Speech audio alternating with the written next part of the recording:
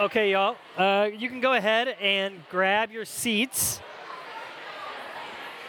Yeah, you guys can go ahead and grab your seats. We're going to get started here. And I'm going to invite Ellie to come up. Ellie is going to be our reader for us this morning. Yes, Ellie. You guys may know we have jumped into a new sermon series for the fall, and we're going to be walking through the book of Revelation.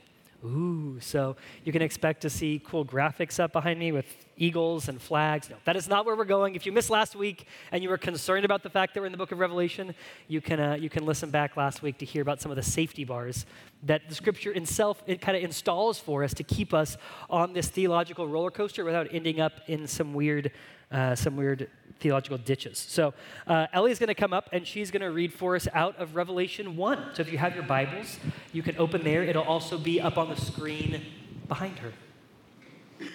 Okay. The revelation of Jesus Christ, which God gave him to show to his servants the things that must soon take place. He made it known by sending his angel to his servant John, who bore witness to the word of God and to the testimony of Jesus Christ, even to all that he saw. Blessed is the one who reads aloud the words of this prophecy, and blessed are those who hear and who keep what is written in it, for the time is near. Then I turned to see the voice that was speaking to me, and on turning, I saw 7 golden lampstands, and in the midst of the lampstands, one like a son of man, clothed with a long robe and with a golden sash around his chest. The hairs of his head were white, like white wool, like snow. His eyes were like a flame of fire. His feet were like burnished bronze, refined in a furnace, and his voice was like the roar of many waters. In his right hand he held 7 stars. From his mouth came a sharp 2-edged sword, and his face was like the sun shining in full strength. When I saw him, I fell at his feet as though dead, but he laid his right hand on me, saying, "Fear not, I am the first and the last and the living one. I died, and behold, I am alive forevermore, and I have the keys of death and Hades. Write therefore the things that you have seen, those that are and those that are to take place after this. As for the mystery of the 7 stars that you saw in my right hand and the 7 golden lampstands, the 7 stars are the angels of the 7 churches, and the 7 lampstands are the 7 churches." This is the word of the Lord. Thanks, Ellie. Will you take that and take this with you too?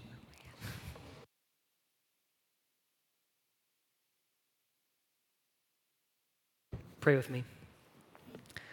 Father, we're thankful for your word. God, we confess that we don't always know what it means, especially when we come to a book like this. And yet, Lord, we come to it saying that we believe. Help our unbelief. Lord, would you make clear what you want to make clear for us this morning? And we pray these things in Jesus' precious and holy name. Amen. So let me tell you, kind of our thesis for this morning is the revelation of Jesus Christ drives out fear. The revelation or the revealing of Jesus Christ drives out fear. So that's our summary for the morning. We're going to break that into a few different chunks. First, we're going to talk about revelation. What is it? Then we're going to talk about Jesus Christ. Then we're going to talk about how the revelation of Jesus Christ drives out fear. Good. Okay, you guys are with me this morning. We're practicing the school thing, right? So let's talk first about this idea of revelation. We see it here in the first, even the first words of our passage. It says the revelation of Jesus Christ. We've got to talk about what is revelation, because it means something very specific. And we touched on this a little bit last week, that for us to kind of get into this book of Revelation, we've got to understand what its genre is, like what the book is about, how the people who first received it understood it. And when it says that it is a revelation, this word revelation, really what it means is uncovering. That this book is an uncovering. It's a revealing of something. That it helps us see the deeper reality of what's unfolding all around us. And at first that can sound strange, like something we're not familiar with, but in fact that's something that we're very familiar with. This idea of kind of seeing beyond the seen.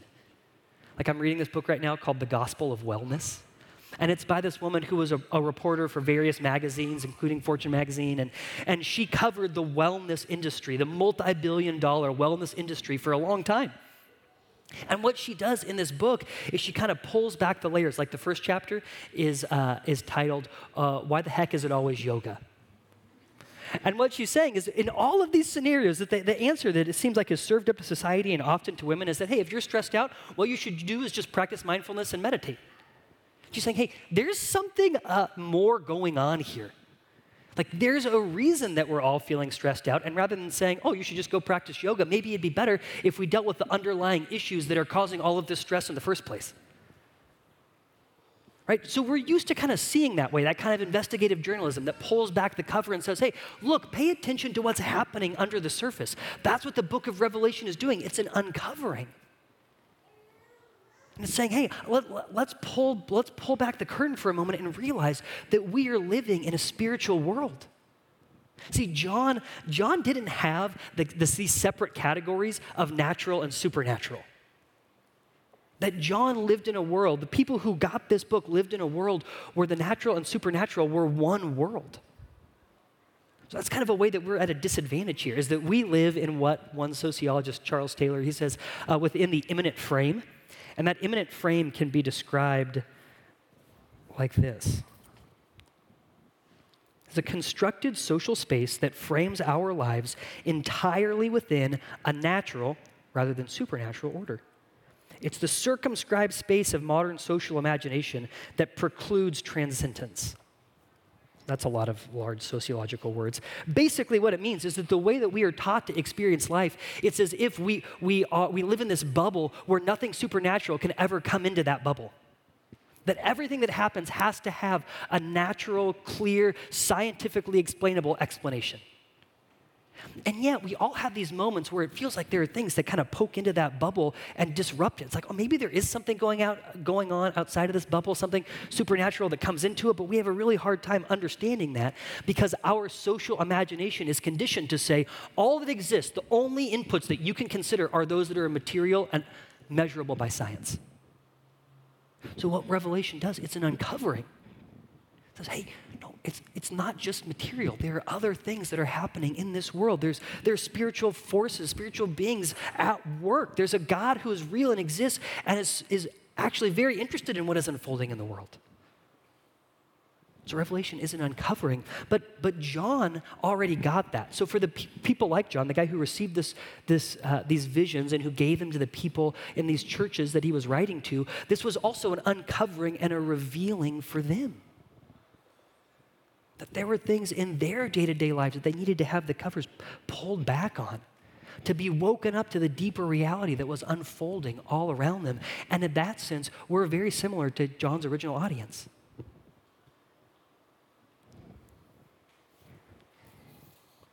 And John uses two kind of very specific biblical genres or ways of communicating to help pull back the curtain on reality. And the first is the prophetic.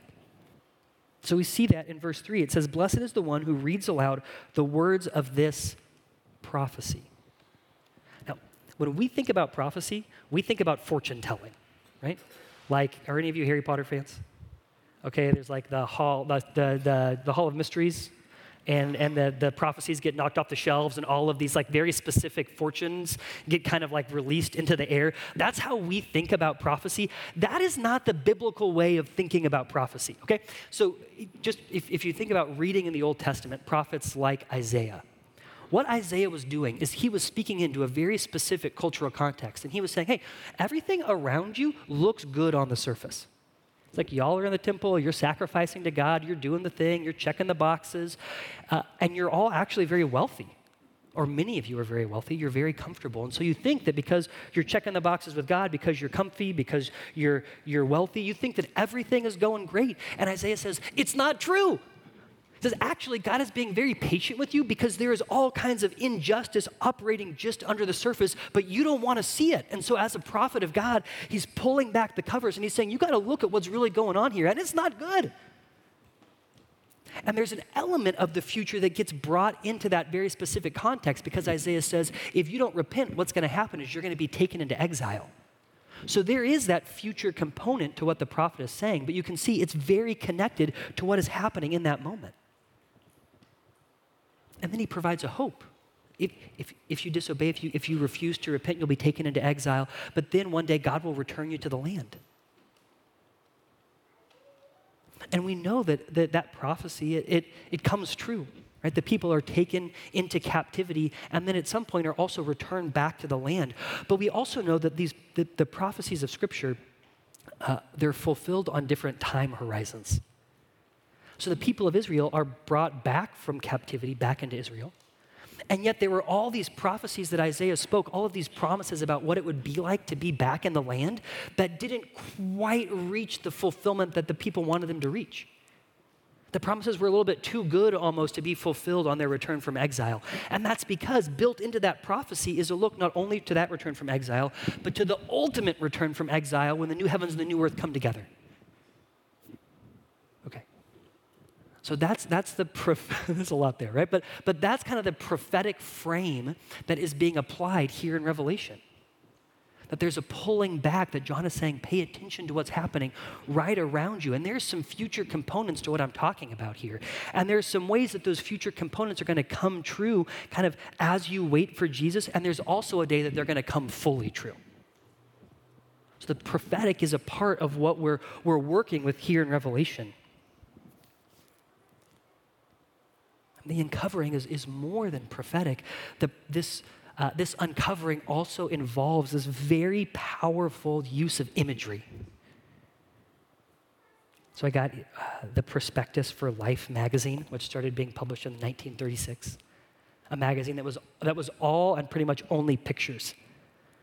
And as the guy who started this magazine was pitching the magazine, this is how he pitched it. He said, to see the purpose, to see life, to see the world, to eyewitness great events, to watch the faces of the poor and the gestures of the proud, to see strange things, machines, armies, multitudes, shadows in the jungle and on the moon, to see man's work, his paintings, towers and discoveries, to see things thousands of miles away, things hidden behind walls and within rooms, things dangerous to come to.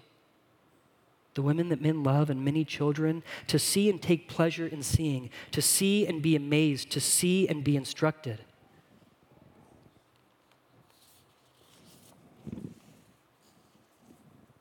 It takes for this field all the world which may be known by seeing, and promises to reveal every week aspects of human life and work which have never before been seen by the camera's miraculous second sight. What the author of this prospectus is saying is that there's a way that images can capture reality in a way that our words struggle to do. So Revelation is a book of images, and these images are used to uncover what's true. And the biblical genre for that is apocalypse. That's the kind of literature that uses these kinds of really dense images to uncover what's true. And these images, when we read through Revelation, if you've ever read through Revelation, they can sound like someone was on something, right? When they were getting these images. Because they seem kind of so out of place to the way that we think about and visualize the world. Of course. Because we have a totally different imagination. Our imagination is conditioned by so many other pictures.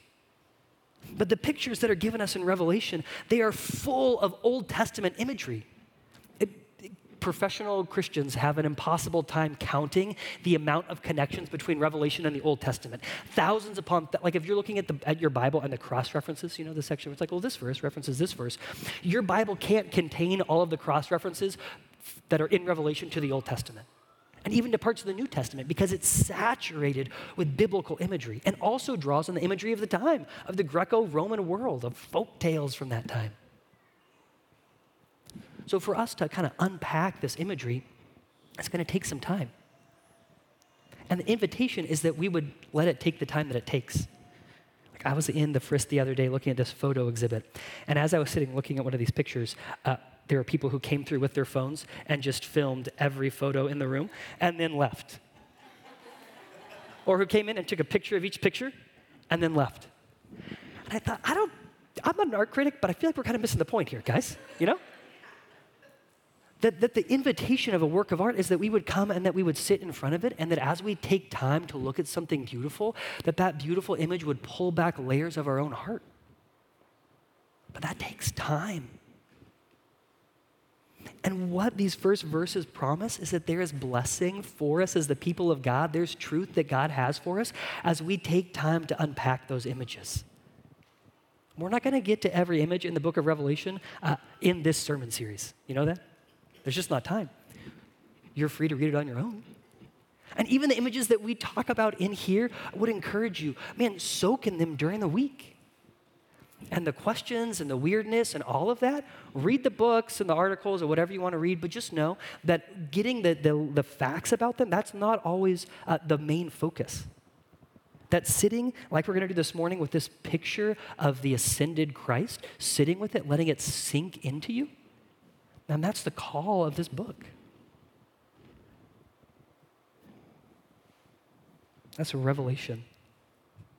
So we just got the first word of our thesis for the morning, okay? The revelation of Jesus Christ. That's how our passage this morning starts. It's how the book of Revelation starts. The revelation of Jesus Christ. What it's telling us is, first, who the revelation is from.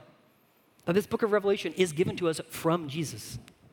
But it's more than from Jesus. It's a revelation of Jesus. It's a revelation about Jesus. We talked about this last week, that Revelation is an incredibly theocentric book. It's a book that's all about God. And specifically, it's about God. It's about the person and the work of Jesus Christ. So if you're reading through Revelation and it seems like the main theme is something else other than Jesus, you're missing it. That what Revelation does is it uncovers who Jesus is.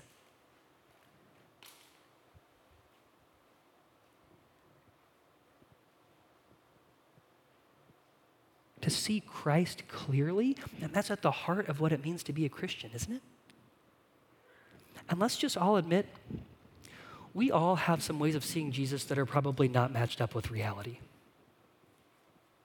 There's this song that I don't know how Spotify recommended it to me a few years ago, but it's called Chillin' on the Beach with My Best Friend, Jesus Christ, okay? At first I thought it was very funny, and then I was a little bit offended, but we can laugh about it here together, okay? The chorus of the song is chilling on the beach with my best friend, Jesus Christ.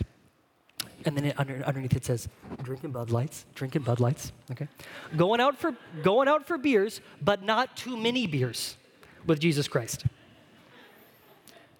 Jesus came down from heaven, just like bread without leaven. I'm talking manna from the sky, gotta love your vibes, chilling on the beach with Jesus Christ. Okay. So we can hear that and think that's off, a little bit.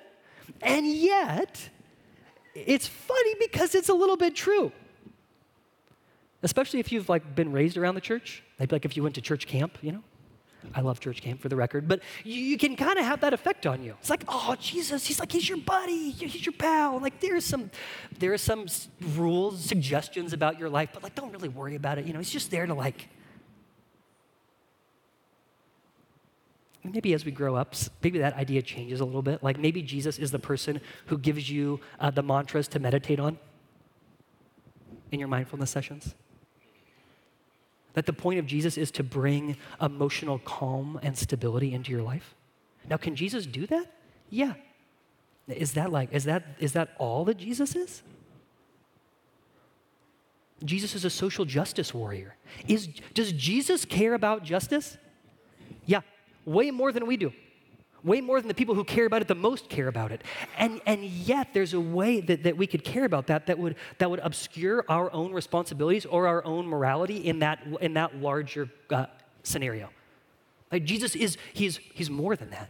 And he has a very specific way of being about that. Of course. And we get in these conversations where people will start talking about my Jesus. Now, and sometimes there's a way of talking about my Jesus that's very appropriate, right? Because we have a personal relationship with Jesus. But there are other ways that we talk about Jesus that are more comparative. Well, my Jesus, and what I'm saying is, well, my Jesus compared to your Jesus. My Jesus would never fill in the blank.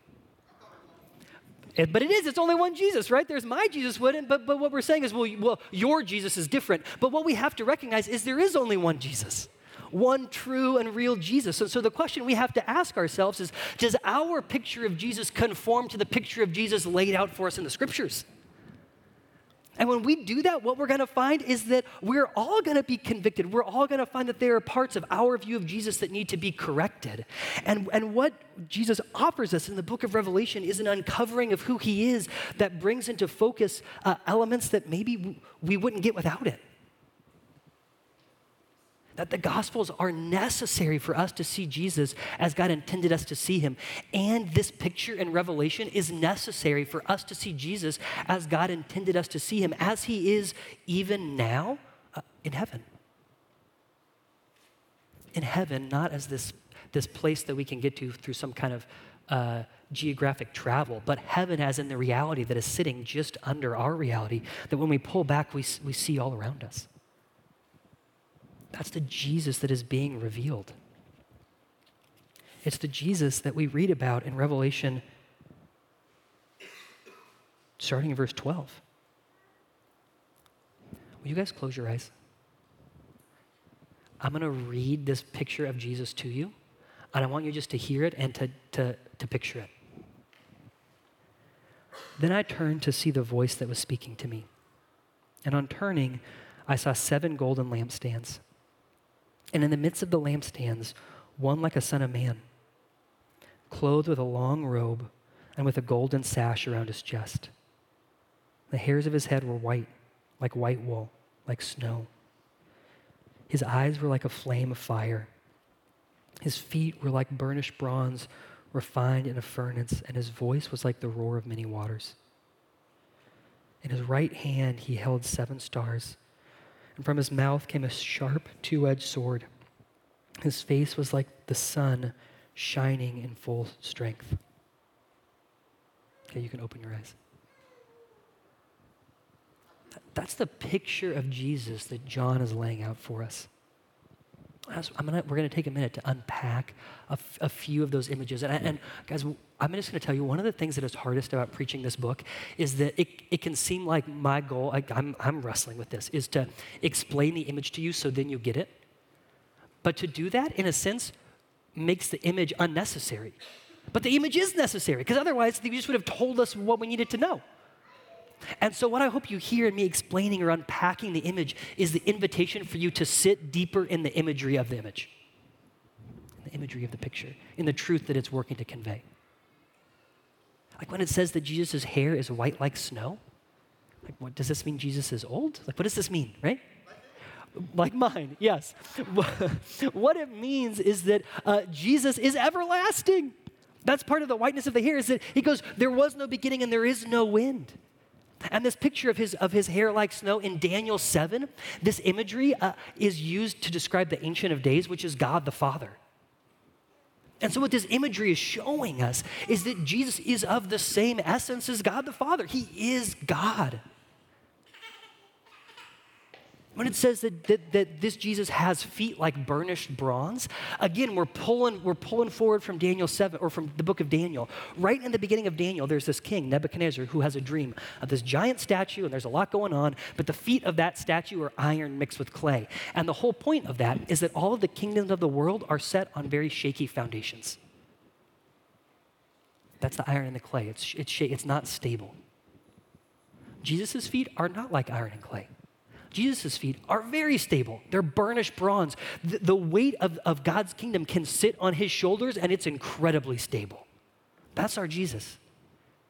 Jesus is wearing this robe with a golden sash. It's the garments that a priest would wear, the garments that a king would wear. And Darrell Johnson, this guy in Discipleship on the Edge, this book that has been really helpful for me in this, he talks about how the waistband, or the band around the waist is what you wear when work is going to be done. You raise it up to your chest when the work is finished. That Jesus' priestly work on our behalf is finished. His eyes are like burning fire. And all throughout Scripture, this metaphor of fire is used to describe the process of purification or of refining. That when we look at Jesus,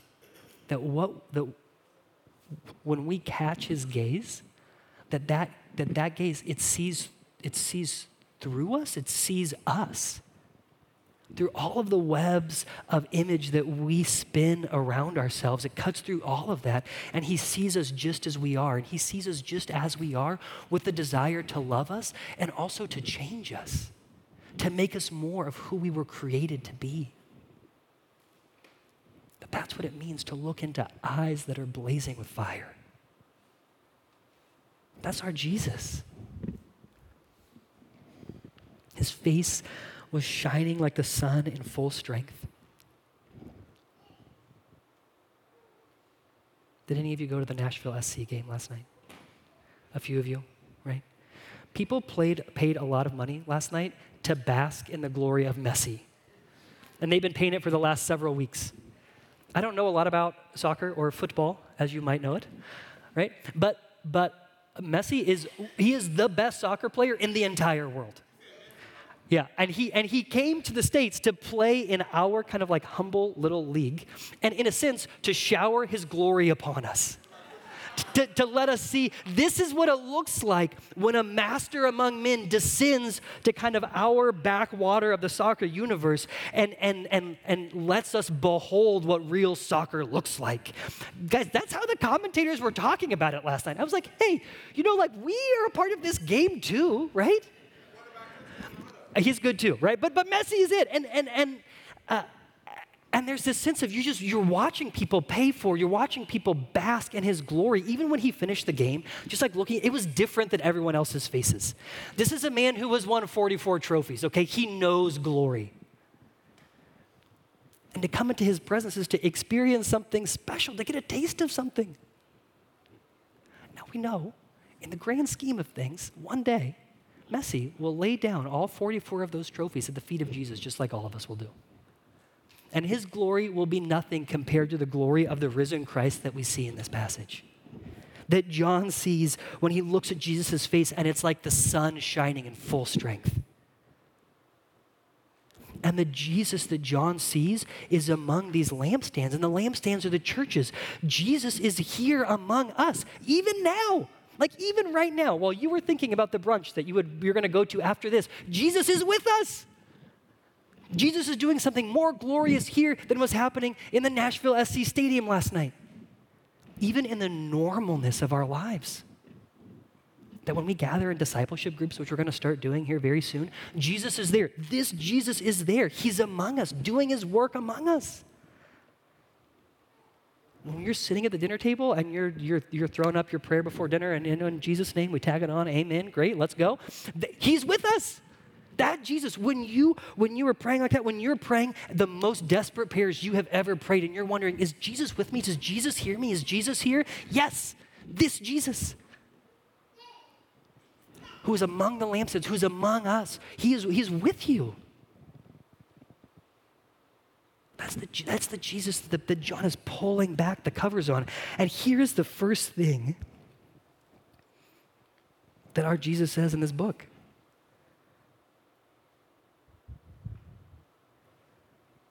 Well, John says, when I saw him, I fell at his feet as though dead. But he laid his right hand on me, saying, fear not. Fear not.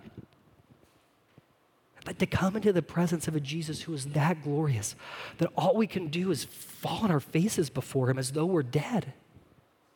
And in that moment, Jesus gets down next to John, and he puts his hand on his right shoulder. And he says, fear not. Don't be afraid. Is that what you expected Jesus to say? Don't be afraid.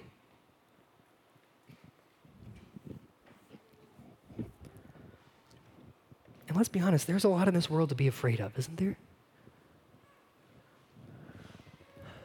And there's a way in which fear is a gift from God. It teaches us wisdom. Like recently when we were in California, I tried to take my daughter out on a kayak, and the people who rented us the kayak wouldn't rent us the kayak. They kept saying, well, the currents, the wind, it'd be too dangerous. And I'm like, yeah, but I really want to do this. They're like, oh, okay. So I went and thought about it a little bit more. I looked at the waves. I'm like, oh, yeah, I can do this. And I went back in and said, no, I really want to do it. And they said, no, really, we're not going to rent this kayak to you. It's dangerous. And then what we found out later is that someone had seen a great white shark right in that area. Okay, I'm glad they did not rent me the kayak, right? Because the person who was renting it to me was aware that there was a bigger danger here than I was ready to be aware of. And it probably would have scared away the rest of their business, but they wouldn't let me take my kid out there. Okay, I get it. Thank you. And fear is helpful in that sense, is it teaches us wisdom. There's danger out there. That's good to know. And yet, it would be possible that I would say, well, okay, I'm never going to get in a kayak again because there are sharks out there. That I would say, I'm never going to go in the ocean again because there are sharks out there. I'm never going to let my kids go into the ocean or see the ocean because they might want to get in and there are sharks there. Okay, now that fear has overflowed its God-given banks and is now controlling my life in a totally different way. And let's be honest, it can be difficult in the real world of our lives and our fears to know which is which. And when our fears have crossed over from something that is teaching us wisdom into something that is now controlling our life. But when fear controls our life, oh man, you guys know what that experience is like? This guy, Daryl Johnson, I talked about it earlier, he says fear is a powerful force. Fear can keep us from doing what is right, and it can make us do things that we know are wrong. Fear is an incredibly powerful force in our lives. And when that kind of fear seeps in and takes over, what we start to do is we begin to imagine a picture of the future, don't we? Because fear is always about the future. Even when it's about the past, it's about the future, because it's about what happened in the past repeating itself in the future. So when I'm being consumed by fear, I'm creating this picture of the future, and I'm imagining all of the horrible things that can happen. But what I never imagine when I'm imagining the future and I'm afraid of it is I'm never imagining God in that future with me. This Jesus is nowhere in that future. In that future, I'm alone. Of course, that's a terrifying place. And what our enemy knows, we'll get into that a little bit later in the book of Revelation. We have a spiritual enemy. What he knows is that there is nothing he can do to take away what Jesus has done for you. Nothing. First Peter tells us this in one of his letters. He says, you've been given everything you need for life and godliness. You have everything you need for life and godliness, all of it. But when fear creeps in, it starts to make us forget that we've been given everything that we have, everything that we need for life and godliness. But instead, we become focused on the future where we think, what if I don't have all of those things, even though we've been promised them? And into the middle of that story, Jesus comes and he puts his hand on our right shoulder and he says, fear not. Like John has fallen on the ground. The only way for Jesus to get there and put his right hand on his shoulder is to get down there with him. To whisper in his ear, fear not. He's calling John out of this fear into a different reality. And then he says this, fear not, I am the first and the last, the living one. I died, and behold, I am alive forevermore, and I have the keys of death and Hades. He's taunting death. He's saying this thing that is really our ultimate fear, the fear of dying, the fear of the nothingness after death, the fear of being alone, of being isolated, the fear of it being over, that fear of death, the fear of judgment. Jesus is saying, oh, I've been there. I've done that. And I rose from the dead and I took care of it. And now I have the keys. Now I have the keys and I can let out whoever I want. And I've let you out. You're free. You're free. That power of death, if Jesus does not come back in the next 100 years, we will all die. That's true. What he is saying is that reality is not the end of our reality. That we don't have to be afraid of that moment, that moment actually brings us into a hope that is more glorious than we could ever ask or imagine. And that hope that our Jesus has conquered death is the hope that has animated the church all the way from its very beginning. Think of the Apostles' Creed that we studied 2 summers ago. I believe in the Holy Spirit, the Holy Catholic Church, the communion of saints, the forgiveness of sins, the resurrection of the body, and life everlasting. That's our hope. It's always been our hope. And that Jesus shakes the keys, that he taunts death. It frees us from so many fears because that fear of death is the source of so many of the other fears in our lives. Johnson goes on to say, all fear is firmly rooted in the fear of death, the fear of criticism, the fear of rejection, the fear of financial loss, the fear of pain. They're all at rock bottom, the fear of death. And Jesus is saying to John and to the churches that he's writing to who are in the midst of persecution, who are being pulled into all of these false teachings, who are being told, hey, the way you live doesn't really matter. All of those kind of draws of the world. In the middle of all of that, Jesus is saying you need to see something. You need to see me, the risen Christ, in all of my glory. That you need to hear me say, he's saying to these churches, you need to hear me say, fear not, I've conquered death. Because that conquering of death deals with all of these other fears. That conquering of death is what gives us the strength to persevere in the midst of trial. It's the fact that Jesus has conquered the grave that allows us to hold on to what we know is true, even when there's a cost to that. It's the hope that Jesus has conquered the grave that allows us to forego living for ourselves in this present moment. That allows us to say, I'm willing to let pain and suffering come into my life in this moment because I know that this pain and suffering is temporary. Because I have a hope that my Jesus has conquered death.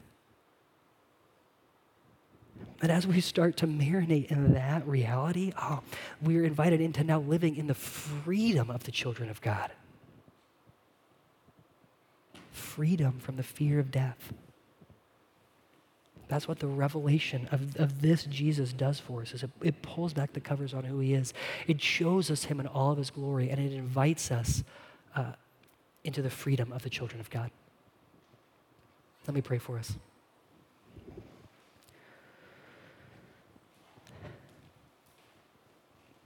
Jesus, just confess how inadequate our words are, my words are, to this image that you have given us of you as your resurrected self, as you even now are.